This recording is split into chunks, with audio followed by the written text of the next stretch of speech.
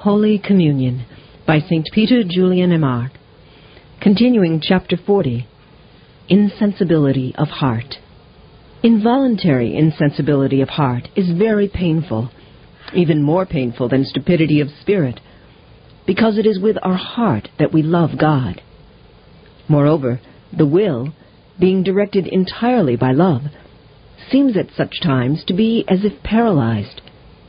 God ordinarily sends this trial upon the too sensual soul, which wants to be in continual enjoyment of Him.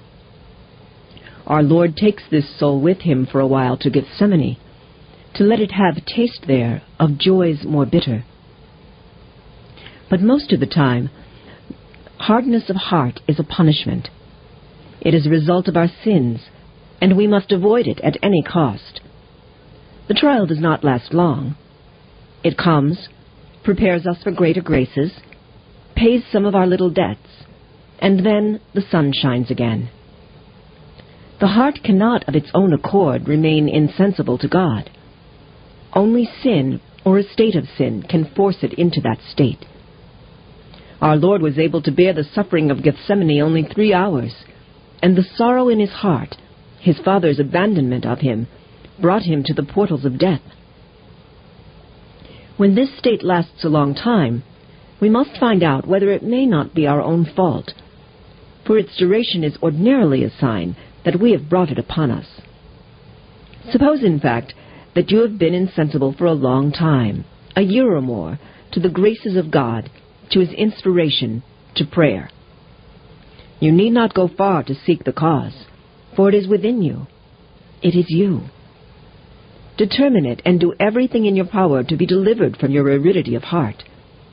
It is clear that when a soul which once enjoyed God falls into such a state, it does so only by its own fault.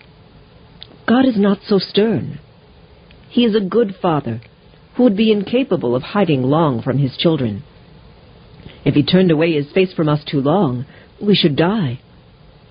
Holy Scripture bears witness that God is good, full of tenderness and love, that He is a father, a mother to His elect. Surely we must needs feel His sweetness, His goodness, unless we are guilty. It is as if we lacked a certain sense, as if we were paralyzed, and by our own fault.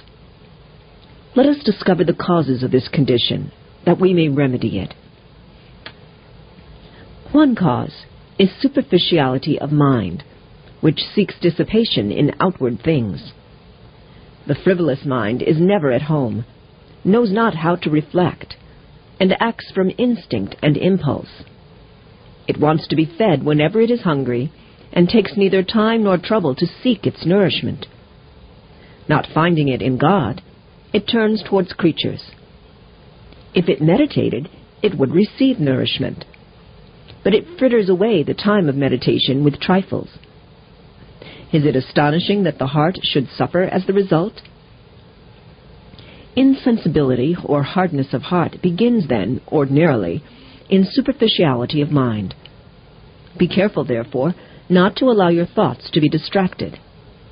Fix your entire attention on your meditation, in which you nourish and rekindle your heart, in which you plan your strategy for the spiritual combat. A meditation which does not arm you for the fray is worthless. It does not nourish, and you will fall from weakness. But, you will say, I make every effort at meditation, and still my meditation does not help me. In that case, choose another subject, one that appeals to you more. If this weapon does not serve you, take up another, for armed you must be. Bear in mind that in the spiritual life there are practices which are simply devotional, and others which are necessary, such as meditation, the spirit of faith, and of prayer. Nothing will take the place of these. If they are abandoned, the spiritual life which they sustained is extinguished. It is certain that the heart lives by the mind, and that love and affection are nourished only by meditation. Another cause of hardness of heart is our unfaithfulness to grace. God's grace illumination, and inspiration are never wanting to us. God continually speaks to us.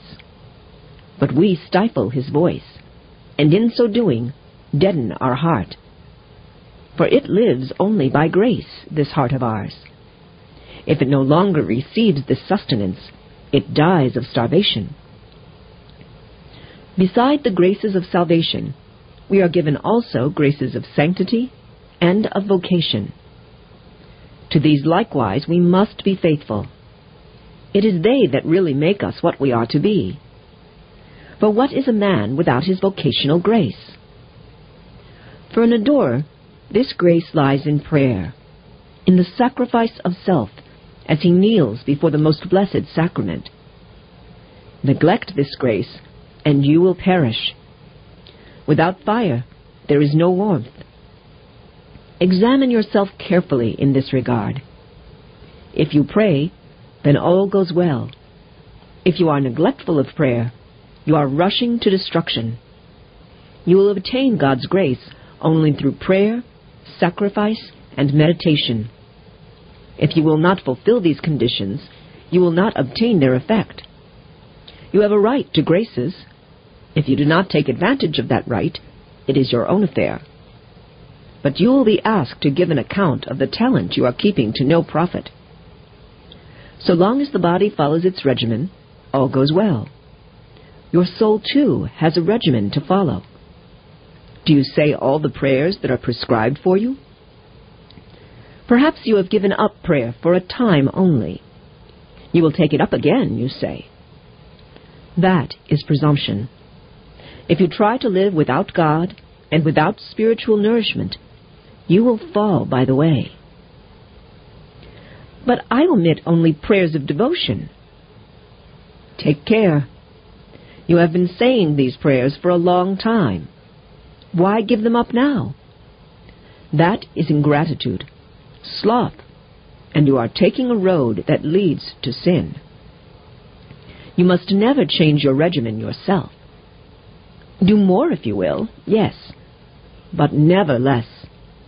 Otherwise your devotion will languish. Do not say, there is no law that obliges me to continue such and such a devotional regimen. When we love God, we do not consult the letter of the law, but only the desire of our heart. A third cause is sensuality of life. God loves us so much and wishes so greatly to raise us to himself that every time we seek our happiness in ourselves or in creatures, he punishes us. Or at any rate, we punish ourselves by no longer serving him with joy and alacrity. This chastisement is not long in coming, but follows closely upon the fault. That is a law of holiness. Other sins are not so swiftly punished as the sin of taking pleasure in self or in creatures. Mortal sin is its own punishment until God's justice is avenged in the hereafter. But the person who seeks consolation in creatures or in himself makes God's grace ineffectual.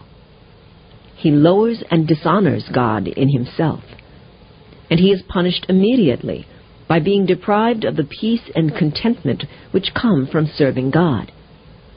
That is, he finds his punishment in the sin itself. Such souls are very numerous. They want to enjoy all the time. In every state of life, they seek first of all the side that appeals to their feeling. They mistake their sentimentality for greater love. The truth is, such a soul is like a child that is given a reward it does not deserve in order to please it and make it quiet. Sensual souls do not love. Rather, they seek to be loved instead. In their enjoyment, they become ungrateful toward him who alone is the source of this holy gratuitous joy. This joy, which is the gift of the Savior, they attribute to their own virtue and merit. Woe to us if God were obliged to treat us like that. He would be flattering us, as people flatter the dying by concealing from them the gravity of their condition. So, when we find our heart has grown insensible, let us see if we have not been living too sensual a life. I am not speaking of an abominable sensuality, but of sensuality in good things, of the pleasure our self-love takes in good works, the sensuality which one does good in order to enjoy it, and give honor and glory to oneself rather than to God, the author of all good. Be quick to rise out of this state, and praise God for the hard treatment He gave you in order to make you recognize your malady. It is, therefore, necessary to have a heart that is sensitive, pliable, susceptible to grace, obedient to its slightest influence, capable of feeling God working within it. But people say, "Whoever works prays, and although I do not feel God's presence, my work sanctifies me." If you pray while you work, that is good.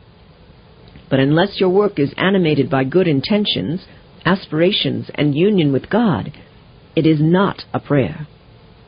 Pagans and infidels work too. If you work from love of God, you are praying. Otherwise, not. But when I work, I am doing the will of God. That must suffice. You think of that divine will, do you? Are you really working in order to conform with it? But I am doing my duty. Do not deceive yourself. Soldiers and galley slaves also do their duty. The outward life by itself is not a prayer. In order to become one, it has to be filled with the love of God and with the spirit of prayer. This has been taken from Holy Communion by St. Peter Julian Eymard. This and other books by St. Peter Julian Eymard, the Apostle of the Eucharist, are available through MMR Publishing. Call toll-free 1-877-395-2320.